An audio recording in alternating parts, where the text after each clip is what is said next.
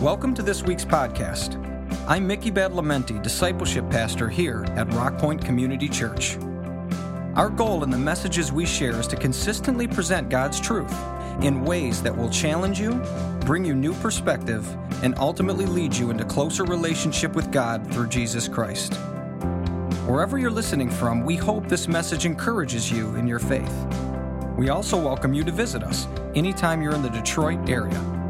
Our Sunday services are at 9 and 11 a.m. and include a full range of children's programs, as well as a ministry specifically for children with special needs.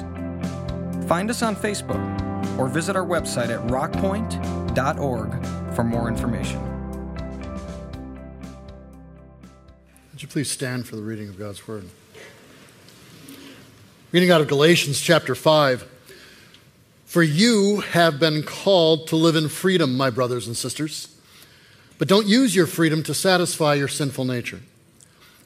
Instead, use your freedom to serve one another in love. For the whole law can be summed up in this one command: love your neighbor as yourself. But if you are always biting and devouring one another, watch out. Beware of destroying one another.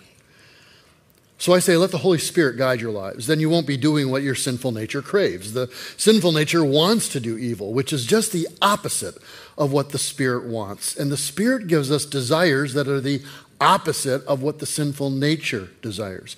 These two forces are constantly fighting each other within us. So you are not free to carry out your good intentions. But when you're directed by the Spirit, you're not under obligation to the law of Moses. When you follow the desires of your sinful nature, the results are very clear: sexual immorality, impurity, lustful thoughts, idolatry, sorcery, hostility, quarreling, jealousy, outbursts of anger, selfish ambition, dissension, division, envy, drunkenness, wild parties, other sins like these. Let me tell you again, as I've told you before, that anyone living that sort of life will not inherit the kingdom of God. But the Holy Spirit produces this kind of fruit in our lives: love, joy, peace,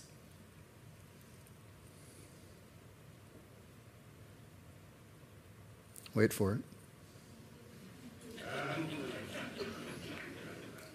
Wait for it.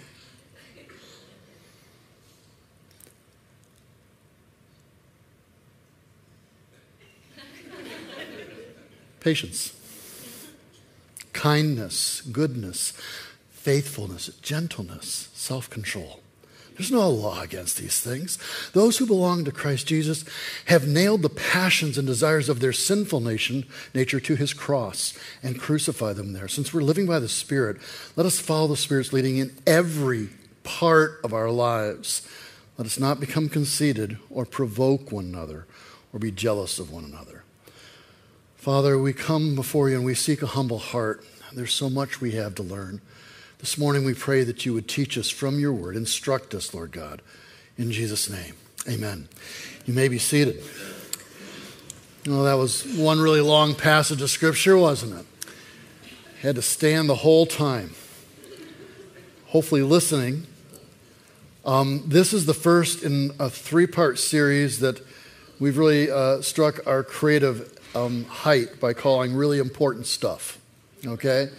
And today, this first one that I really genuinely believe is really important stuff deals with power.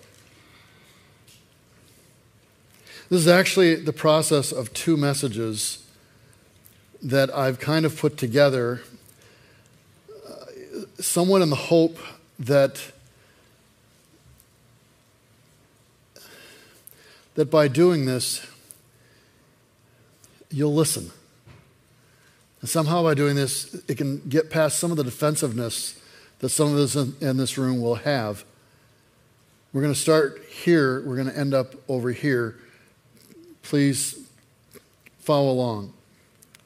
This scripture that we've just talked about is discussing the fruit of the Spirit. And it outlines what that is. A few weeks ago, I touched just briefly in the way of explanation because of a situation on what's referred to in Scripture as the gifts of the Spirit. These things are taught about. It's throughout Scripture, but they're taught about. It particularly is expressed at Pentecost, but it's taught about in 1 Corinthians 12, 13, and 14.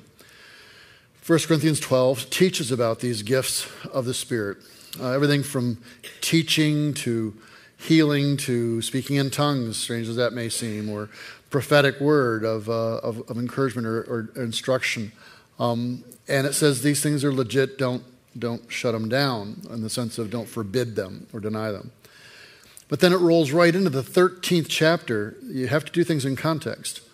And the 13th chapter begins and says, literally, even if I speak with the tongues of men and of angels, but I don't have love, then it's nothing. It means nothing.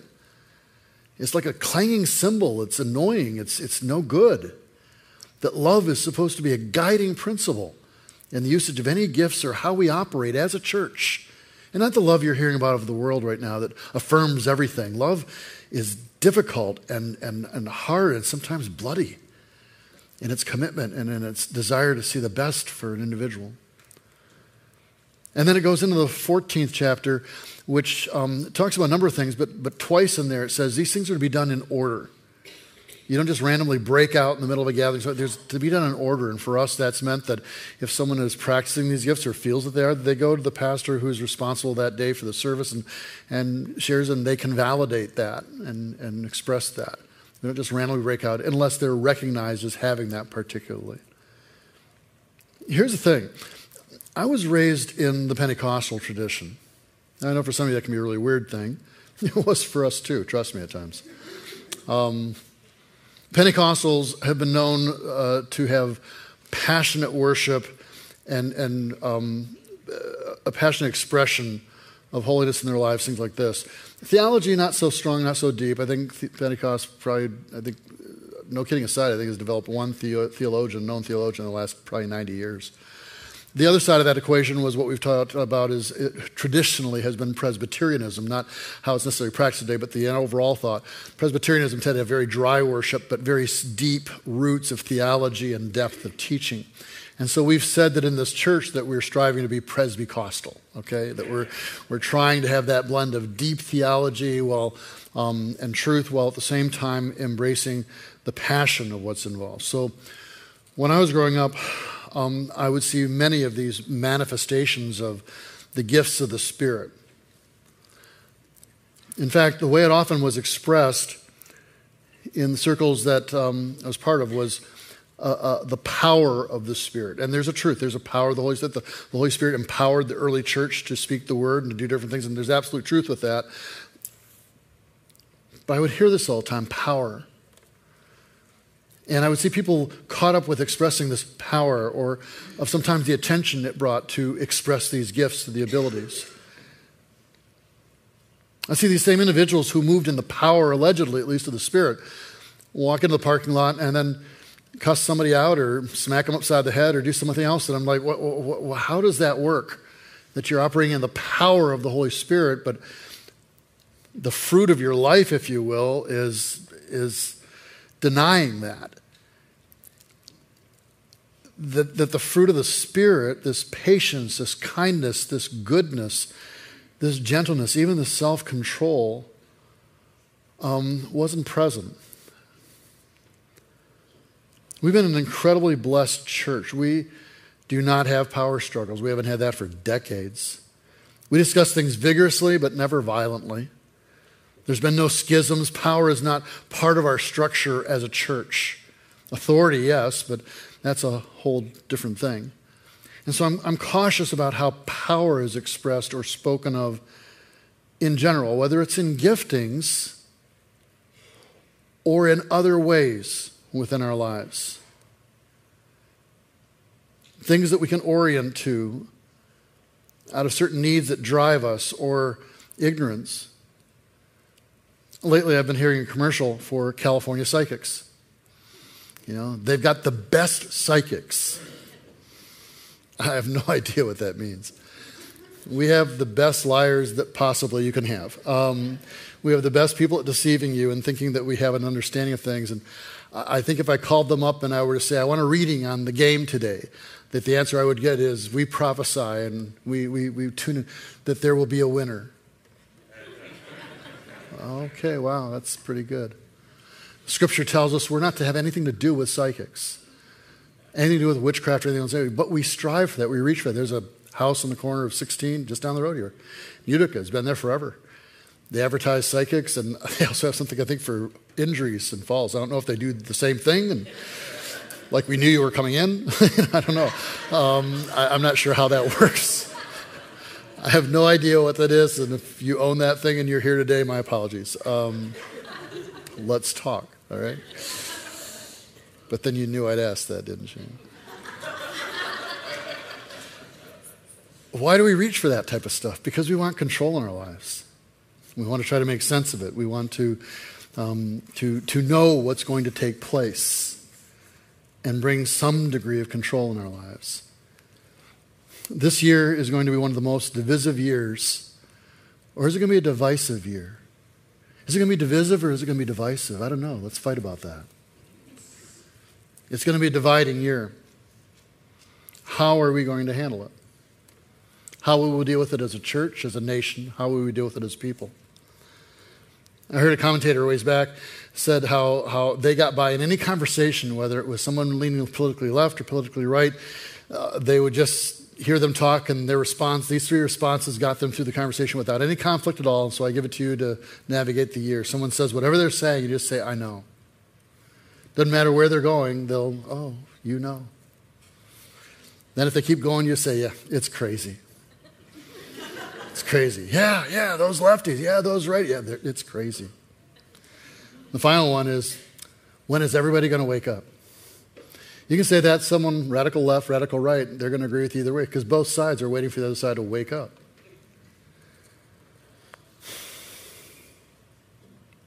These things are so shallow, but nobody's willing to dig deeper.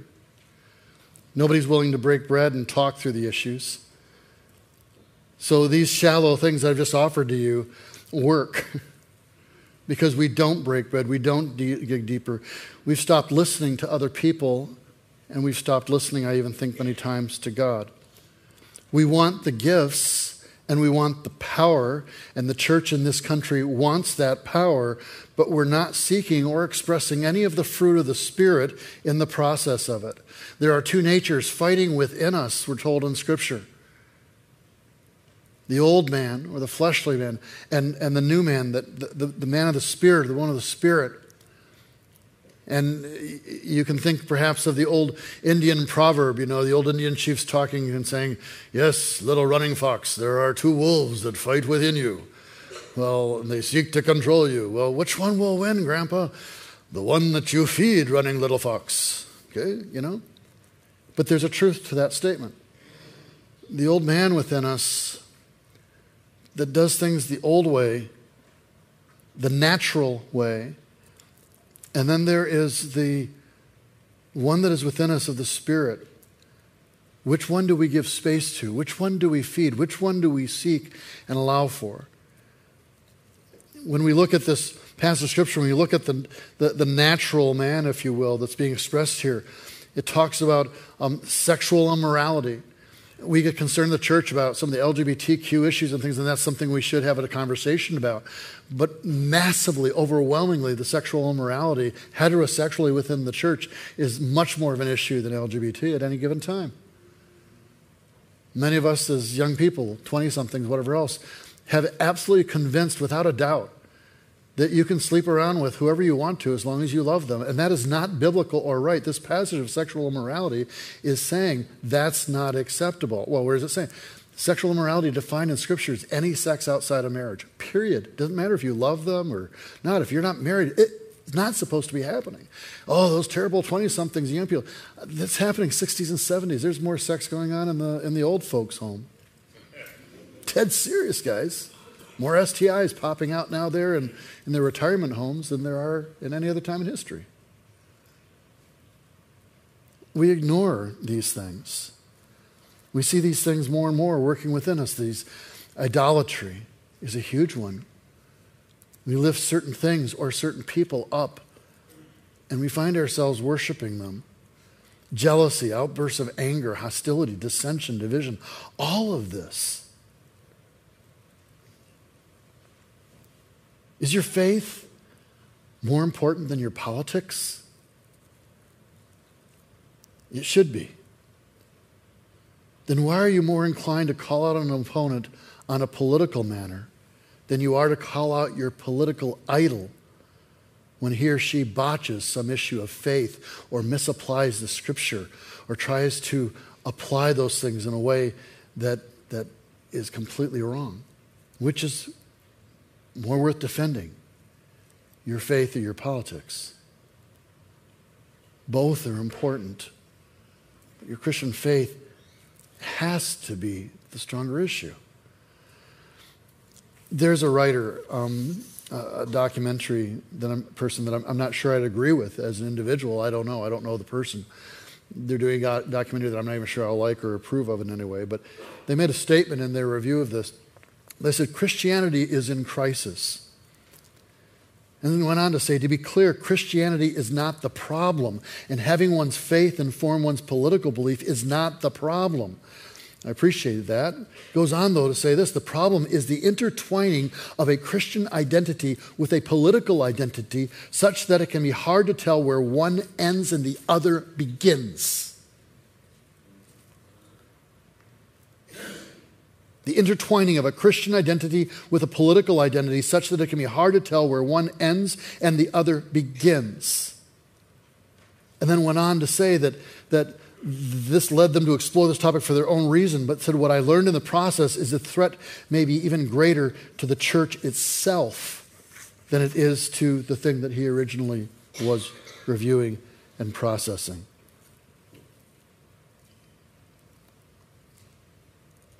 We could dismiss him. Maybe he's liberal. Maybe he's an anti-Christian. Maybe he's whatever. I don't know. But I think he's tapped into something of truth. And we sit here and say, well, if they aren't part of our tribe, then we can't accept what they said.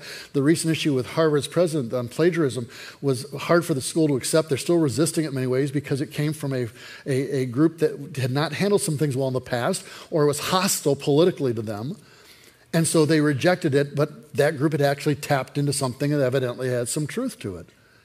In the same way, we can resist or reject certain elements of truth just because it comes from a source that we don't like.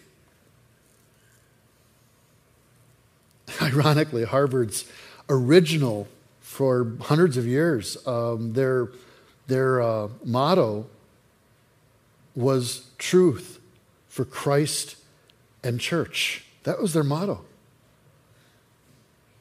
A few decades back or so, I think it is, they dropped the Christ and church part, and now it's truth, and it looks like they may have even tossed that one out for all practical purposes. But have we, as the church, dropped Christ and the truth?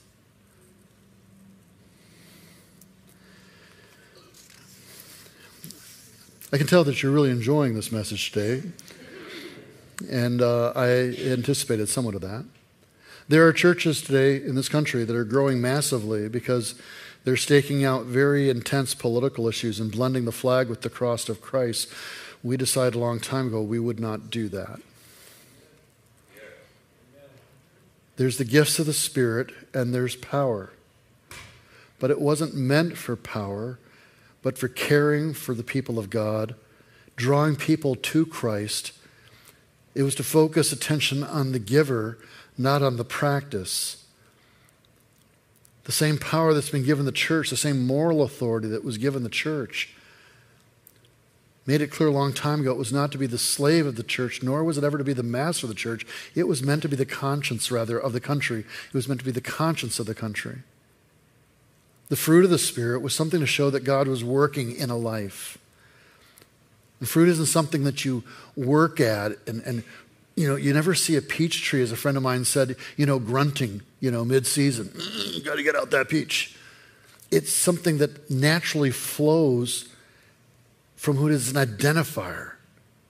I'm not sophisticated enough in my understanding at all to look at a tree and out of season, when the fruit's not there yet, just see the leaves and say, oh, that is this tree or that tree. I can't do that. Some of you can do that. I can't.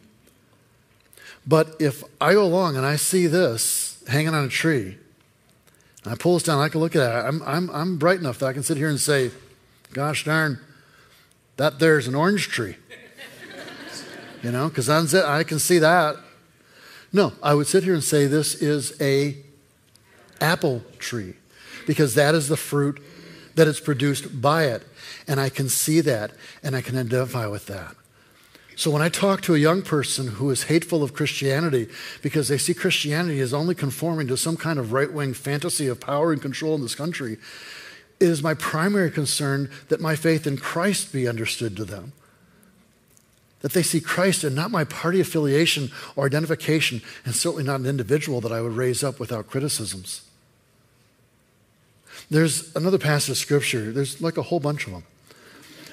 And there's one in John chapter 15 where Jesus is talking. We should listen to him because he says, I'm the true grapevine and my Father is the gardener. He cuts off every branch of mine that doesn't produce fruit. He prunes the branches that do bear fruit even, so they'll produce even more, but he gets rid of the ones that aren't. You've already been pruned and purified by the message I've given you. Remain in me and I'll remain in you. For a branch cannot produce fruit if it is severed from the vine, and you cannot be fruitful unless you remain in me. Yes, I am the vine. You are the branches. Those who remain in me and I in them will produce much fruit. For apart from me, you can do nothing. Anyone who does not remain in me is thrown away like a useless branch and withers. Such branches are gathered into a pile to be burned. A little statement for hell right there. But if you remain in me and my words remain in you, you may ask for anything you want. It'll be granted. When you produce much fruit, you are my true disciples. And that brings glory to God. There's this vineyard out in California, of course, in our country. And it talks about pruning the branches. And he says, why do we prune? Because if the vine is not pruned, it reverts very quickly to its wild nature, to its natural state, if it's not pruned, if it's not checked. Climbing everywhere with its long, sinewy trunk and tiny, scraggly bunches of uneven grapes. Every year, he says, we need to assess the growth of the vines and decide whether to prune them back harder or to let them grow a little bit bigger or return them to the same size and shape they were the year before. But every year, we're going to do some pruning to make sure that that thing's producing properly. It says if we prune correctly, the vine will be balanced. That means it'll grow just enough. If it grows too much, the resulting wines will be thin and simple if left unchecked. I thought that was very interesting. Thin and simple.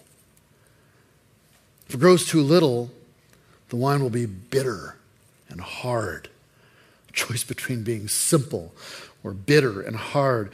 But the right amount of growth, what he says we call balanced growth, results in balanced wines that are delicious and blah, blah, blah. But it's that sense of balance.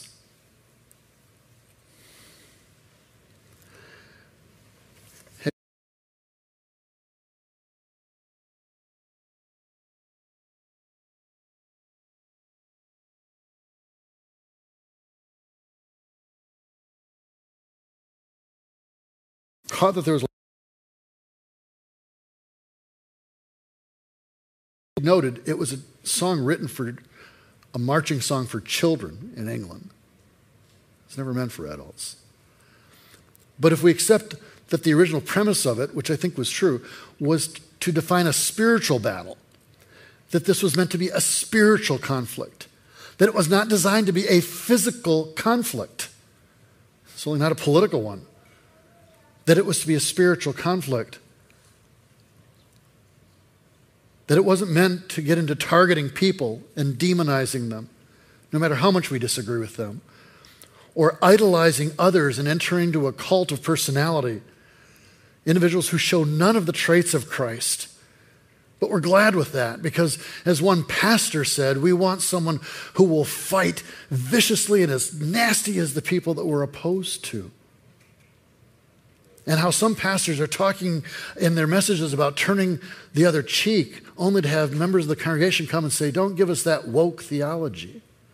Let me clarify, turning the other cheek are the words of Jesus Christ. I'm not woke. I'm conservative as you can get practically. But there is a distinct separation in my identity with my faith and my politics. Why? Because this is what I see in Scripture. That we're supposed to have the fruit of the Spirit. While the power of those gifts or the power of the politics, whatever, but the fruit, love, joy, peace, patience, kindness, goodness, faithfulness, gentleness, self-control. There's a lot of discussion about regulating guns, and that can be a good conversation we can have or not have, however you want to do that. You know what I think increasingly should be regulated is some of the most terrible weapons we have in our society today. These, I think, are the deadliest weapons that we now wield. We have warriors, some of who are us here in this room, who tap out and then press that send button to let that sword fall down on someone's head or that bullet leave the chamber. We're incredibly brave behind these, not so much in person. I try to avoid social media because, honestly, I think I'd be too depressed at constantly watching some of the things that you guys post. And then there's also the temptation that I would post something.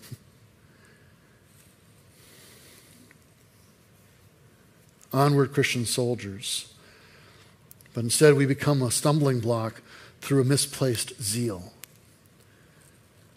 This is a good time probably to mention that there is a site out there that you can take a look at later called Rate Your Pastor, so feel free.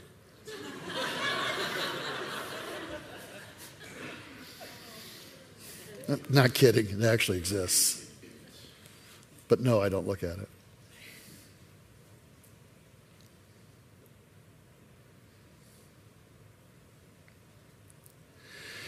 Jesus came. Prior to Jesus' coming, there were a bunch of prior messiahs who'd showed up. They'd always led a group of men, and they'd always done violence. There'd always been an attempt to take over or control things. So when Jesus comes, it's confusing to the authorities because he's not doing that stuff. But eventually there's enough jealousy and concern for him that he gets brought before Pilate, and eventually he's going to be crucified. When he's brought before Pilate and he's inquired, are you a king? Are you the same kind of threat? Are you a political issue? What's going on here? Jesus' response is found in John chapter 18, verse 36. John answered this, my kingdom is not a what? Yeah, I want to really have you understand this. My kingdom is not a what? If it were, my followers would what? Fight. But it's not that. They would fight to keep me from being handed over to the Jewish leaders. But my kingdom is what? Jesus is talking here. My kingdom is not an earthly kingdom. It's certainly not America or Canada. We can be appreciative of the blessings that we have. And I think there's unique things God's done in this country. But we are not the new Israel. You know, we're not even mentioned in Scripture, guys.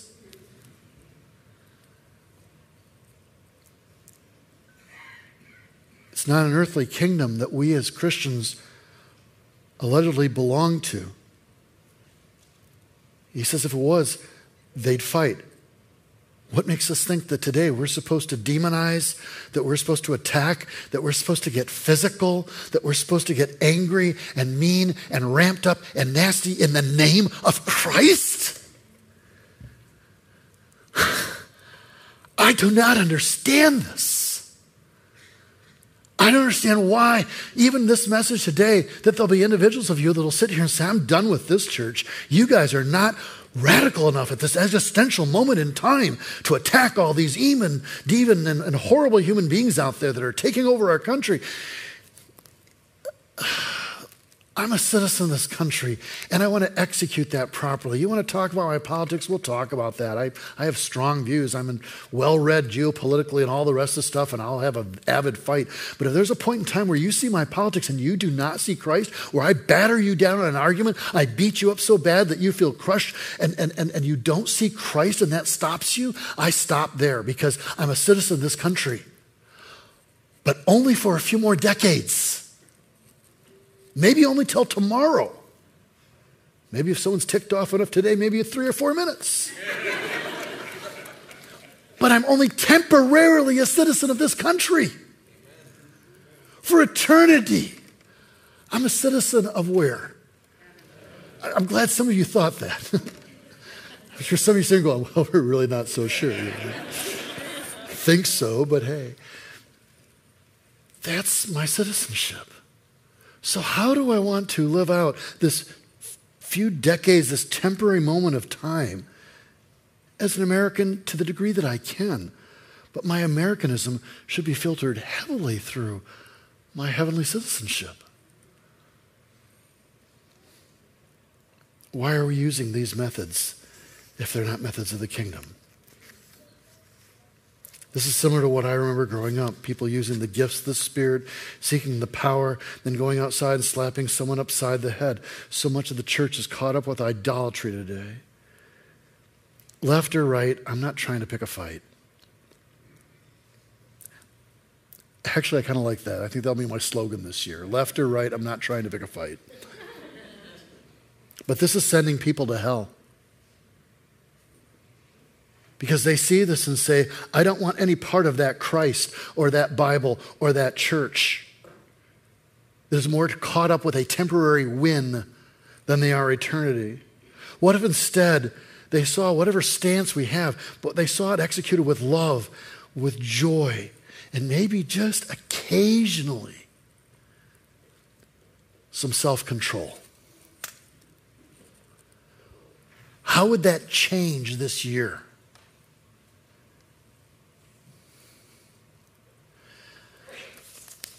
The passages I read, Galatians 5, 15 through 26, combining these two together. If you're always biting and devouring one another, watch out, beware of destroying one another. Let us not become conceited or provoke one another or be jealous of one another.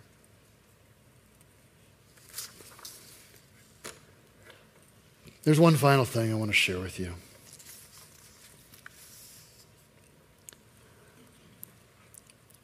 When I was starting off in youth ministry, I've been the vast majority of my ministry in this church. I was 1 year in East Detroit. I came from East Detroit as youth pastor to this church. The first couple of years were some tough years. There was a lot of change. I was a catalyst for that change and therefore a target for that change. And my natural man is not violent, but competitive, aggressive even, especially in leadership. And my natural thing would have been to roll over some things. And yet I was checked on that because I'm operating within the church. How does that work? How can I be part of building the church by destroying members of the church? And there's a book I came across entitled Tale of Three Kings. And it deeply influenced me at that time. It really taught me, I think, how to operate with some degree of humility, some degree of forbearance. I didn't realize at the time, and only recently have I realized that it was really kind of an expression of the fruit of the Spirit and trying to say this is what we should reach for. But here's one passage from that book, two passages that are in the same chapter that I actually wrote out and have had it as a card on my desk for decades now. I want you to listen to this. There's a vast difference between the outward clothing of the Spirit's power and the inward filling of the Spirit's life. In the first, despite the power, the hidden man of the heart may remain unchanged. In the latter, that monster is dealt with. Now let me read that to you again. There is a vast difference between the outward clothing of the Spirit's power and the inward filling of the Spirit's life. In the first, despite the power and the giftings, and the hidden man of the heart may remain unchanged. In the latter, the infilling of the Spirit's life, that monster is dealt with that resides in all of us. And then this question is asked at one point, what does this world need? Gifted men and women outwardly empowered, or individuals who are broken, inwardly transformed? And I would say that to you today, what does this world need? Another political entity with spiritual overtones attached to it, but using the same methodology, the same cult worship of leadership, the same mindset and methods of power that has abused so many in the past.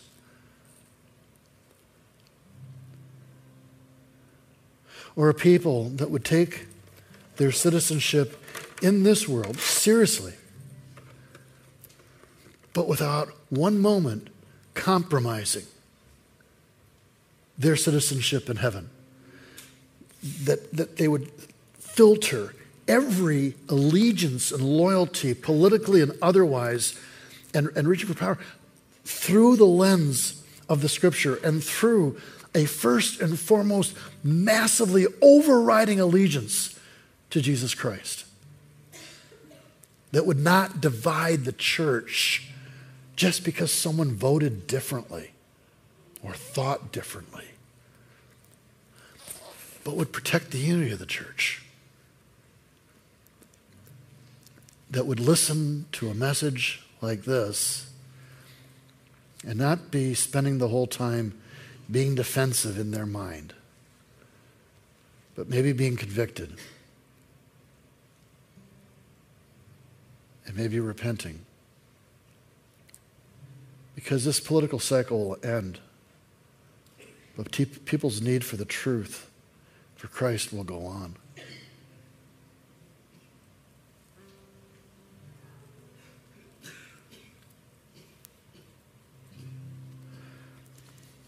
Father, I pray this morning, I thank you for your word, and I pray, Lord, that your words would transform our heart and our minds. I pray whatever words I brought to this gathering that are truly of you and your Spirit would reflect in hearts and minds and bring transformation. Whatever tone or attitude that is not of that would be stricken from their minds. But Father, realign our thinking this day, I pray. This is really important stuff. I pray this in Jesus' name. You have a choice in this year. There are two forces constantly fighting each other. You can let idolatry, hostility, quarreling, jealousy, outbursts of anger, selfish ambition, dissension, division, all these other things, you can let that dominate your feed and your agenda and your personality. Or you can choose to pursue not the power, but God himself and the fruit of the Spirit of love, joy, peace, patience, kindness, goodness, faithfulness, gentleness, self-control.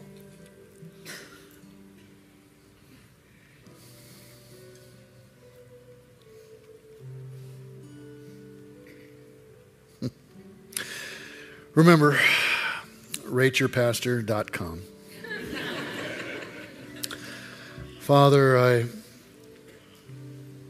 pray for your church locally and across this nation, Lord God, that we would not forego and forswear our influence in this world, this eternity, for some short-term gains, no matter how tempting it may be. You were once stood upon a pinnacle and offered all the kingdoms of the world, and you said no. I pray we would look and do the same. Guide us, give us wisdom, give us discernment, I pray, in this season, and good fruit, I pray. Prune us where you would, but good fruit, I pray.